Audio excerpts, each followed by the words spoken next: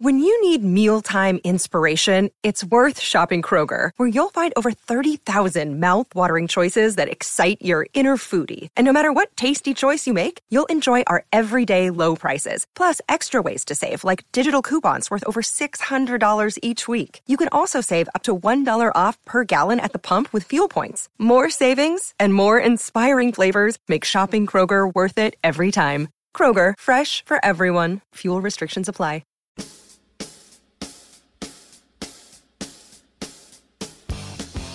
It's Light the Tower, your daily look around the world of sports. With Hall of Fame broadcaster and voice of the Texas Longhorns, Craig Way, and Horns 24/7 insider, Jeff Howe. On your live, local, and independent home for sports talk in Austin, The Horn.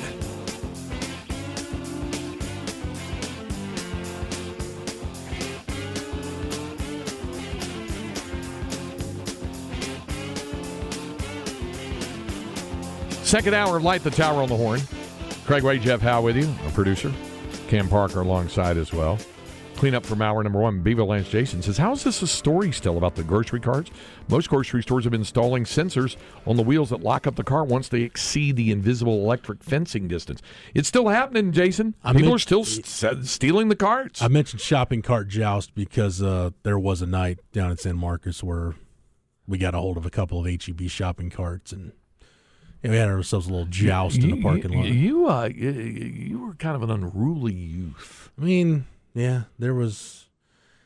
I got a lot of stories from my college days that I'm not proud of. Like where there was. What was the one in Georgetown you mentioned the other night? Because I mentioned to Linda. I took Linda for dinner. We went to Wildfire and had a great meal. My buddy went into a convenience store unbeknownst to the rest of us and stole beer. And that was next door to near where the Dos Salsas was, right? Yeah. Mm-hmm. Yeah. Okay. So anyway, I thought about that. I regaled Linda with that story. Telling you, man, I could take you through Wilco and we could do a Trail of Tears. I can show you where a lot of tomfoolery took place. Bet you could. Again, repeating the question somebody else asked earlier: is Rowan Brumbaugh hurt or redshirting? He's redshirting. Oh, well, why are you texting again? We already answered the question. He's redshirting. We already answered that. We got all these guards. He's redshirting. So, okay. Rojo and however you say shirt in Spanish. Stoner says they're selling those shopping carts in Oklahoma as fuel-free deluxe EV transportation. Yeah, okay. All right. Our friend Movie Golden says, love Wildfire. Do too. We had nice birthday dinner for Linda there the other night. CB says, hey, that Fred Meyer grocery store right down the street from my house. That was part of the 2,800 in the Kroger and Fred Meyer chain that is getting into trouble because of the glitches in the payroll. You know, Craig, pushing yourself around in a shopping cart to get around, that's what they call in Gerald first-class transportation. All right. Here we go again with that. What was it that you wanted to get to? Just real quick, because I know we got other stuff. I want to get to a couple other things. But, yes. The Madonna painting deal you talked about, Inconceivable. I didn't know this, but I watched the whole bit. Anytime you watch anything that's got a political slant one way or the other, you have to get through some of the silliness to really get to the root of what's being discussed. Either side. Yeah. So I saw this deal from, it was John Oliver's segment on kind of the underground. I was fascinated by it because it's like the underground artifact / art trade, and that's a whole business. It's like massive in Europe and throughout Asia, just ancient artifacts and paintings that have been stolen, and now they're in museums, and these museums have them, and that it's like it kind of similar to that deal. It's really, once you get so far down the road with chain of custody, it gets so cloudy that it's really hard to determine where that thing originated from and how many hands it passed through. And like there's a large percentage of museums in the United States that have artifacts that technically have been stolen in Europe and then just kind of passed on and on and on.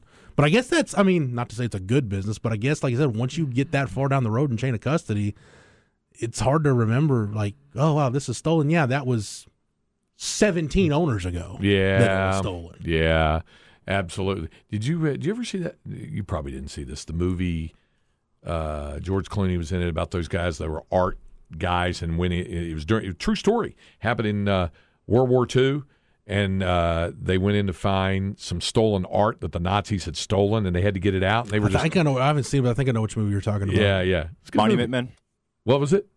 Monument Men? Monument Men, yeah. Is that a Coen Brothers movie or no? Yeah. I don't know, but I liked the movie. It was good. I enjoyed that. Somebody said, Jeff, as a youth in Sacramento, California, we would take the shopping carts and run toward each other full speed from 50 yards away and then let them smash together. That's what I'm talking about. That's what I'm talking about. Monuments Men is not a Coen Brothers movie, but no. I was thinking the other day about The Lady Killers, maybe the most underrated Tom Hanks performance in cinema. Have you seen that one? I have not seen that one. It's awesome. Okay. All right. Somebody said in high school, one of our football coaches showed up with a small shopping cart from a local store that we used to toss in all the dirty laundry for washing. Yep, had one of those hanging around the field house during a halftime beratement, too. We were down 35-0 to Troy, and said coach was laying into us and kicked the shopping cart and got his foot hung up in it. Oh. Yeah. At that point, that's when you realize, this season's not going how we want. We're past the point of no return now, boys. This wow. Headed downhill fast. It makes a difficult thing there. I just saw NFL Network announced it, the finalist for MVP. So let me get both of you guys. If you were to just, right now, if I just asked you, who's your MVP in the National Football League this year? Patrick Mahomes. To play a little devil's advocate to Cameron, I'd say Jalen Hurts. Okay. The finalist named for MVP in the National, because, they have that honor show now they do, and that's coming up, I think, on February 9th. So the finalists for MVP are as follows. Justin Jefferson is one of those. Okay. Josh Allen. Okay. Patrick Mahomes. I think Kirk Cousins was also listed. And then Jalen Hurts. Okay. Yeah. Those were the finalists for MVP for that. And I'm kind of with you. I think I'd go with Jalen Hurts. Yeah. Patrick Mahomes is what he is every year. It's probably it's very, very close. Mahomes is I compare where Mahomes is now to where like LeBron was for a large portion of his career, where Shaq was. They could be the MVP every year, kind of like Mike Trout. Mike Trout could, if he's healthy, could be the MVP in the American League every year. Yes, absolutely. But hey, let somebody else have a turn at it. Speaking of baseball, Craig, I don't know if you had anything else you wanted to get to. Mm-hmm. All right. Baseball Hall of Fame, the balloting was made public yesterday. Scott Rolen is going into the Hall of Fame. Yeah, whenever I watch Scott Rolen, no disrespect to Scott Rolen or Scott Rolen fans or family members who may be listening, I never thought I was watching a Hall of Famer. I understand that. I looked at his numbers afterwards, and what was it? Just the amount of Gold Gloves piled up, and he's 7-time All-Star. I think 8-time Gold Glove. Yeah, all of that. I mean, those are usually Here's the thing about that: guys who go in the Hall of Fame, usually, not always, but usually, have things like that. What is being touted for Scott Rolen? 8 Gold Gloves, 7-time All-Star. However, there's some other big offensive numbers usually, or other numbers, but the only stuff you're really hearing about Rolen is the 8 Gold Gloves and the 7-time All-Star. 316 home runs, 1,200 RBI, just over 2,000 hits. I mean, it's a good career. What was the lifetime batting average? 281. Yeah. Heath Morton was a 279 lifetime. I mean, he got 10% of the vote his first year on the ballot, and now he's in the Hall of Fame. Yep. So, by the way, it surpasses, I think, Duke Snyder was the previous in terms of where you start to being in the Hall of Fame. Yeah. I think he started like 14%. Yeah. I was hearing that last night. Todd Helton got really close. I think it was like 7, just barely missed the cut. And it's funny with Todd Helton, Craig, like a lot of people, the voters that didn't vote for him, I've heard this, you hold it against the guy because he played in Coors Field. Which has been that was my argument for Jeff Bagwell being a Hall of Famer. When he played the prime of his career in the freaking Astrodome, like you got to give a guy a little bit of leeway. But Helton was 369 home runs, 1,400 RBI, over 2,500 hits. Todd Helton's got a better case to me than Scott Rolen does, but I don't think either of those guys are Hall of Famers. Yeah. Yeah. By the way, somebody corrected you, and I'm glad you did. I didn't. It didn't sound right to me when it said Kirk Cousins. It's Joe Burrow is the other MVP. Okay, that's a lot more palatable. Yep, absolutely. And I appreciate the correction on that. I was trying to remember that. Yeah, it was Joe Burrow was the other one, and so anyway, that kind of thing. Yeah, I these elections, it makes like the borderline guys like Fred McGriff. Like, okay, if I'm looking at those three, right? Because there was a big controversy when Fred McGriff got in. Yeah. If I'm looking at those three, Todd Helton, Scott Rolen, and Fred McGriff, there's no question at that point Fred McGriff's a Hall of Famer. Okay, who I've just forgotten. It's completely out of my mind. Who played a lot of his career in Colorado? That's in the Hall. That just went in. Larry recently. Walker. Larry Walker. Now, Larry Walker did a lot of his damage with the Expos too. Right. So, in addition to benefiting from Coors Field, so you can kind of make a bit of a case there. The interesting one for me, and we talked about this. We talked about this when the Veterans Committee when they selected Fred McGriff and Bonds and Clemens were left out. Mm-hmm. I'm like, okay, when you get to voting, where does Carlos Beltran wind up? Yep. Because it's not a PED issue, but he's dead center in the middle of the Astros scandal. Probably the ringleader of that whole deal. Yep. Carlos Beltran, which I think Carlos Beltran's a borderline Hall of Famer. Yep. 46.5% on his first ballot. Yeah. So there's some hope maybe there. By the way, Coach of the Year finalist announced. Brian Daboll of the Giants. Shano, for those of you wanting to call Kyle Shanahan. Kyle Shanahan, the 49ers. Sean McDermott of the Bills. Doggone it, it went off the deal. Oh, Nick Sirianni of the Eagles. And the guy who I think, to me, I'm not going to say no-brainer because Brian Daboll did a heck of a job and Sirianni is but I think the Coach of the Year is Doug Peterson, Jacksonville. Man, I Dan Campbell would deserve some strong consideration. If they had made the playoffs, I think he definitely would have done it. You look where Jacksonville was at 1-6, and to come back and win that division and win a playoff game. So that's why Doug Peterson would get my vote. But I can understand how some others certainly merit it. Yeah. Can I go back to baseball real quick? Absolutely.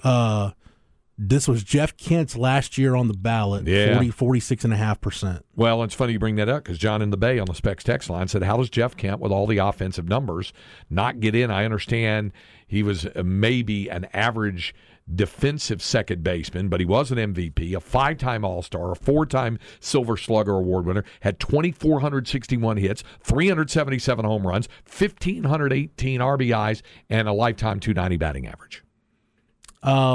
If you're going to make the argument that being an average fielder should keep you out of the Hall of Fame, as much as I love him, he was one of my favorite ball players of all time. If Mike Piazza's in the Hall of Fame, then Jeff Kent should have a really strong argument to get in the Hall of Fame. Because Craig you're a Dodgers fan. I wouldn't call Mike Piazza a defensive whiz behind the plate. He was not the best defensive catcher. And I love Mike Piazza. One of my favorite players. There's still a crack. I can tell you because I asked somebody recently who's still working up there at what is now Choctaw Stadium, and it was the ballpark in Arlington originally for the Rangers, and then became a Globe Life Park, I guess. There was a crack in the window, one of the windows, because when I worked at KRLD there, the radio station faced out right by the visiting bullpen to left field. And you could walk out there and then walk out. When I was doing morning drive sports, I could walk out there at like 6:20 in the morning in the cool of the morning and sit out with a cup of coffee in the center field seats out there. It was really cool. But there's a crack in the window down at the bottom where on one hop, a Mike Piazza home run derby shot on one hop skipped and hit that thing and put a crack in that deal. It's awesome. Yeah. But to your point, yes, not the best defensive catcher. No. So I think that strengthens Jeff Kent's argument. Jeff Kent's a guy that'll probably, I think the Veterans Committee, once they look at what he did, especially his MVP season, you got to think he's hitting the same lineup with Barry Bonds. So I think people will look at Kent at some point. I feel like Jeff Kent down the road is going to get it. I want to run this down for you real quick, though, Craig. Mm-hmm. These are guys that will be first-time eligible in 2024. Okay. So you tell me if they're Hall of Famers or not. Okay. Adrian Beltre. Yes. Joe Mauer. I'd have to look at the numbers again on him. If you look at peak Joe Mauer, I think there's no question, but the body of work, probably a similar argument for this next guy, former Dodger great, Chase Utley. Close. If Kent's not in, how is Chase Utley in? Exactly. There's the rub. David Wright. I can't get there with that. Matt Holliday. Closer. Matt Holliday's got just as good of numbers, if not better numbers, than Scott Rolen, by the way. Adrian Gonzalez? No, I don't think so. Jose Batista? No. Only if Rogi Odor did the induction for him. Right. Jose Reyes? No. Victor Martinez? No. What about Big Sexy, Big Bart, Bartolo Colon's first year eligible next year? I'd have to look at his numbers. He's got a Cy Young, 4-time All-Star, 247 wins, over 2,500 strikeouts. He's in. That's enough. What you just said, those numbers, those 4 categories you listed right there are the numbers that have to click for Hall of Fame balloters to do. And the total number of what you just mentioned is enough, I think. I am reading something. I want to confirm this. Bartolo Colon back in 2012, he did get a 50-game suspension for PEDs. Okay. So Bart probably not getting in. Yeah. If A-Rod and Man Ram can't get more than what they got, I don't think Bart's got much of a chance. John said, did Jeff Kent hurt himself while washing his truck? Affect his Hall of Fame chance? Spicewood, Texas resident. Jeff Yes. Kent. Somebody said Pete Rose and Barry Bonds deserve to be in. These holier-than-thou baseball writers are insane. Yeah, that's an entirely different discussion. Yeah. I believe even between Pete Rose and Barry Bonds, those are 2 entirely different discussions. I firmly believe, Craig, that Peter Edward Rose will take his rightful place in the Hall of Fame when he is no longer walking this mortal world. Yeah, when he is shaking it from this mortal coil. Yeah, I got a feeling that's how that's going to go down. Yeah, exactly. Hey, back to your other question about the shopping cart and coaches hurting themselves. Colin says that Jerry Vance, former great coach at Liberty Hill, back-to-back state titles in 06 and 07. Talk about guys, leaders of the slot team mafia. Yeah. Jerry Vance punched a whiteboard once when we were losing to Coach Shipley. That Burnett Liberty Hill rivalry was something fierce. He said Jerry Vance punched a whiteboard. It hardly moved and didn't really have the impact he was hoping for. Coach Vance would probably tell you that. Yeah, probably should have done that. That's awesome. Yeah, exactly. I love Coach Vance. All right, I'll tell you what, we need a break. When we come back, we're going to do our Flex 30 update, and we have our second hour Longhorn Notebook when we continue with Light the Tower on the Horn, 104.9, 101.9, AM 1260. We're live, local, and digital on the Horn app and at hornfm.com. Another day is here, and you're ready for it. What to wear? Check. Breakfast, lunch, and dinner? Check. Planning for what's next and how to save for it? That's where Bank of America can help. For your financial to-dos, Bank of America has experts ready to help get you closer to your goals. Get started at one of our local financial centers or 24/7 in our mobile banking app. Find a location near you at bankofamerica.com/talktous. What would you like the power to do? Mobile banking requires downloading the app and is only available for select devices. Message and data rates may apply. Bank of America N.A., member FDIC.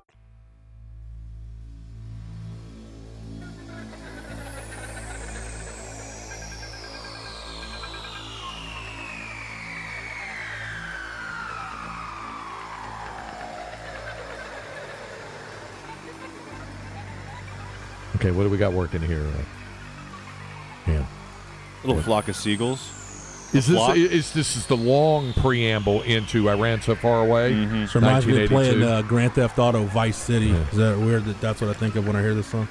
Did you ever play that back in the day, Karen? I didn't play Vice City. I played 5. Vice City was awesome. It's basically like the Miami Vice version of Grand Theft Auto.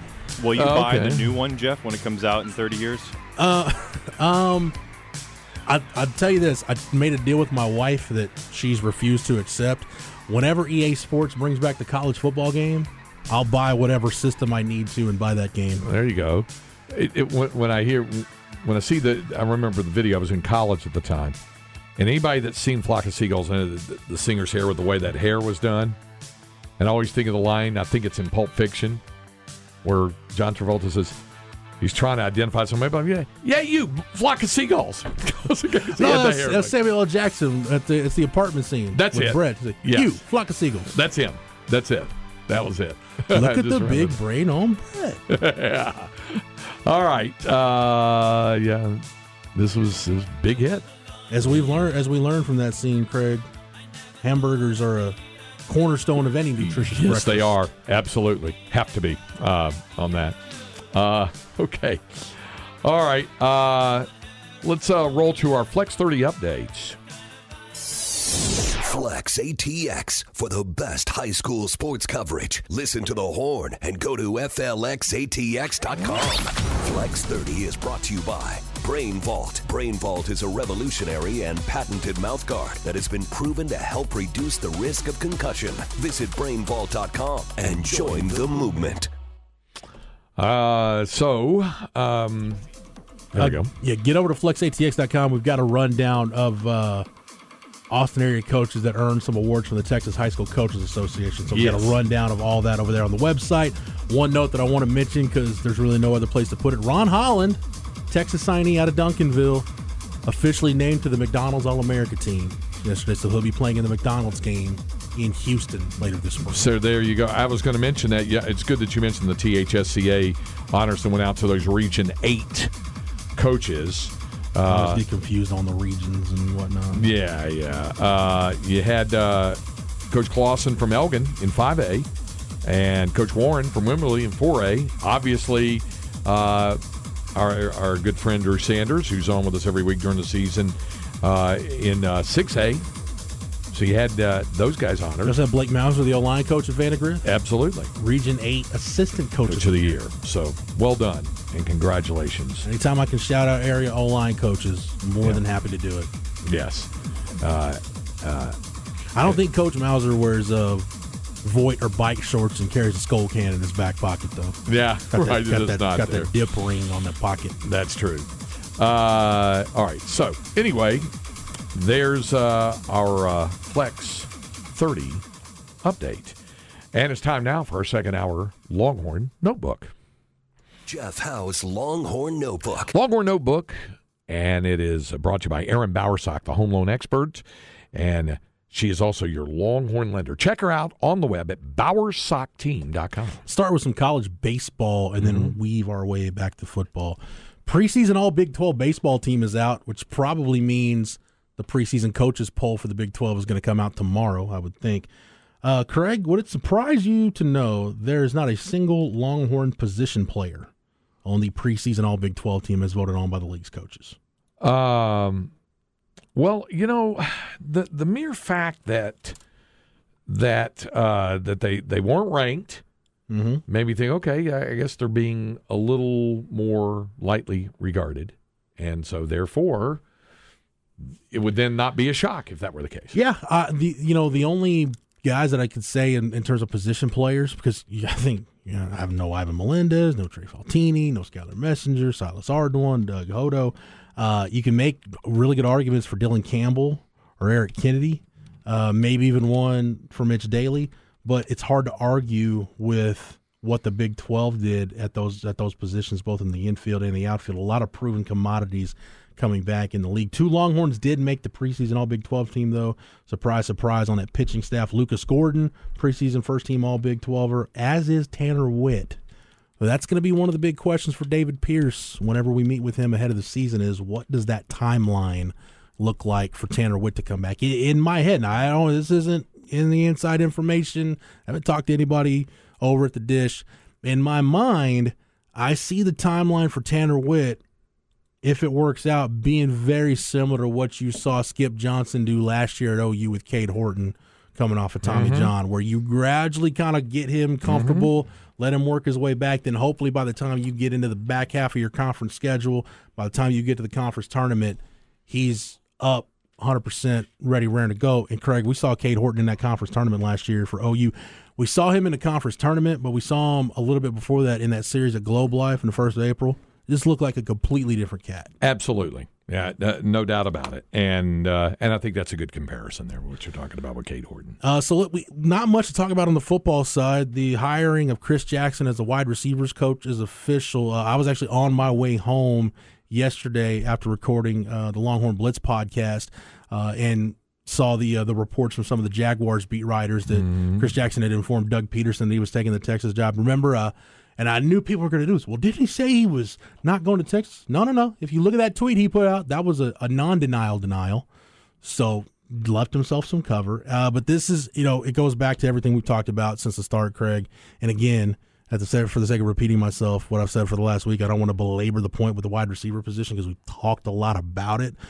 but Sark was really looking for, first and foremost, a guy that can develop the talent in that room. Yep. I feel like from a recruiting standpoint, and I know that Mike Roach has a story at Horns 24/7 right now if you want to get over there and look at Chris Jackson's potential impact as a recruiter.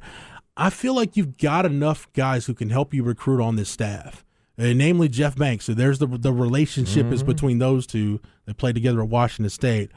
If you can have a guy like Jeff Banks piggyback some of those recruitments or help get your foot in the door in some of those recruitments, I think you're going to be fine. And I heard Rod make a great point about this on Bald Online yesterday afternoon. When you get down to recruiting's all about relationships. As long as you're not an a-hole and you can form relationships with people and communicate and relate with the 16, 17, 18-year-olds in society today, you'll be able to recruit. That's no problem. Right. But furthermore, Sark's offense is one that sells itself at the receiver position. And I think when you've got a quarterback room with Quinn Ewers and Arch Manning and Malik Murphy, and you see Sark's track record with receivers, look at the guys he's coached that are in the NFL right now, look at the number of draft picks he's produced, whether he's been an offensive coordinator or a head coach, a wide receiver, it speaks for itself. So I think the combination of, you've got a staff that we know has recruiting chops at Texas, they can recruit elite talent to Texas, on top of the fact that this offense is very receiver-friendly, I don't see recruiting being a really big problem for Chris Jackson. Like I said, as long as he's able to form relationships with recruits and can be a people person, which I don't think Sark would have hired him if he didn't feel like he could do that. No, because he wants all of them to be able to recruit. He wasn't hiring it, and I hope nobody thought this, that he wasn't hiring someone in a vacuum as with regards to recruiting. Like, I don't need a recruiter. I need a guy who can coach. You need all of the above with all of your coaches. Yeah. They all need to be able to recruit. They all need to be able to coach their positions. They all need to be able to develop talent. It all goes into it. I know it drew a lot of attention, and rightly so, about wanting to get a talent developer for the wide receiver spot, that the recruiting piece became not as critical as the other. But you still want a guy who can recruit. I really think you look at the receivers coaches Texas has had over the last 20-plus years, Darryl Drake, I think, did the best job of filling both roles at an elite level in terms of being able to recruit elite talent.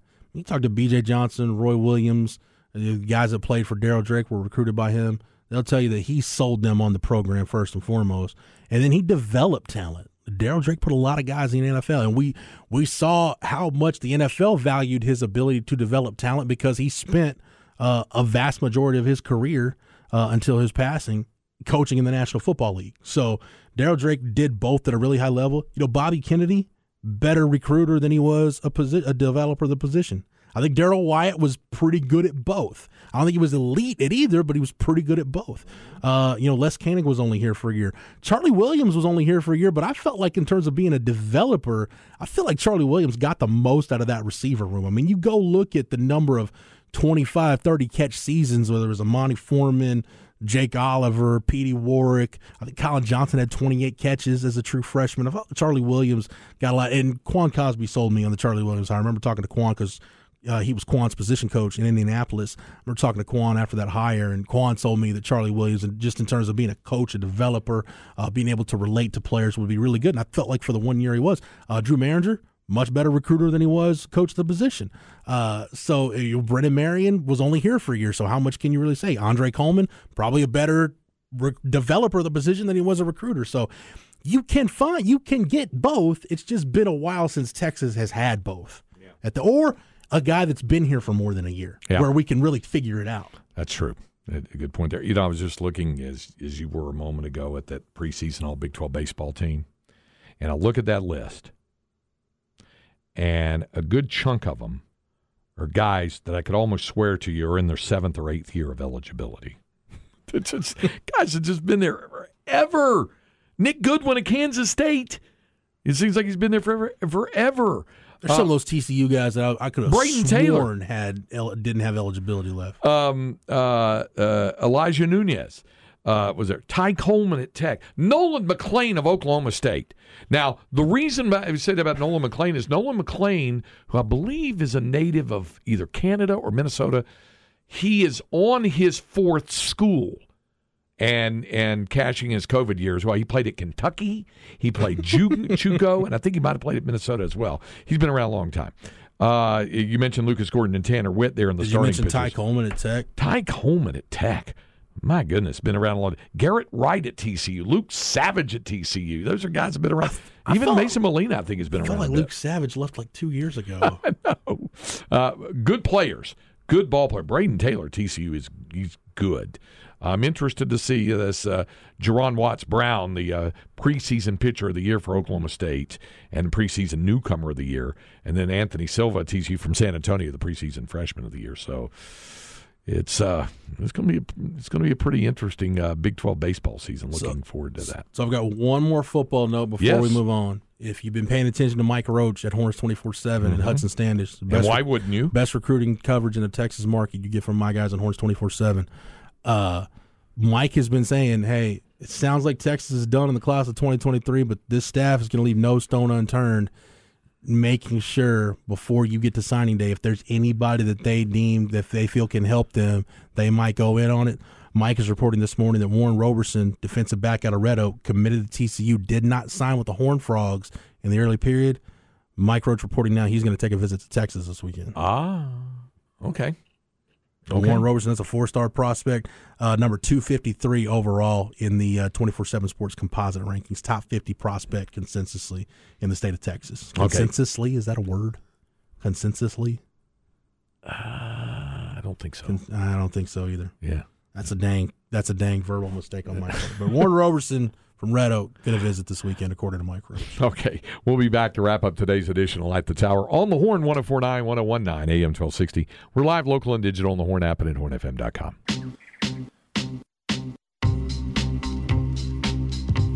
All right. Wrapping up this one today. And somebody also mentioned, John in the Bay mentioned, Madison Booker is named a McDonald's All-American for the women's program. She's from Mississippi, so we're excited about that. Texas women tonight, just like the men last night, if they win tonight, they're going to be in a 3-way tie for first. I say that because Iowa State has to beat TCU. TCU is awful. Iowa State will beat TCU tonight. So if Texas can beat OU, it's a 3-way tie for first, just like with the men. So we'll see.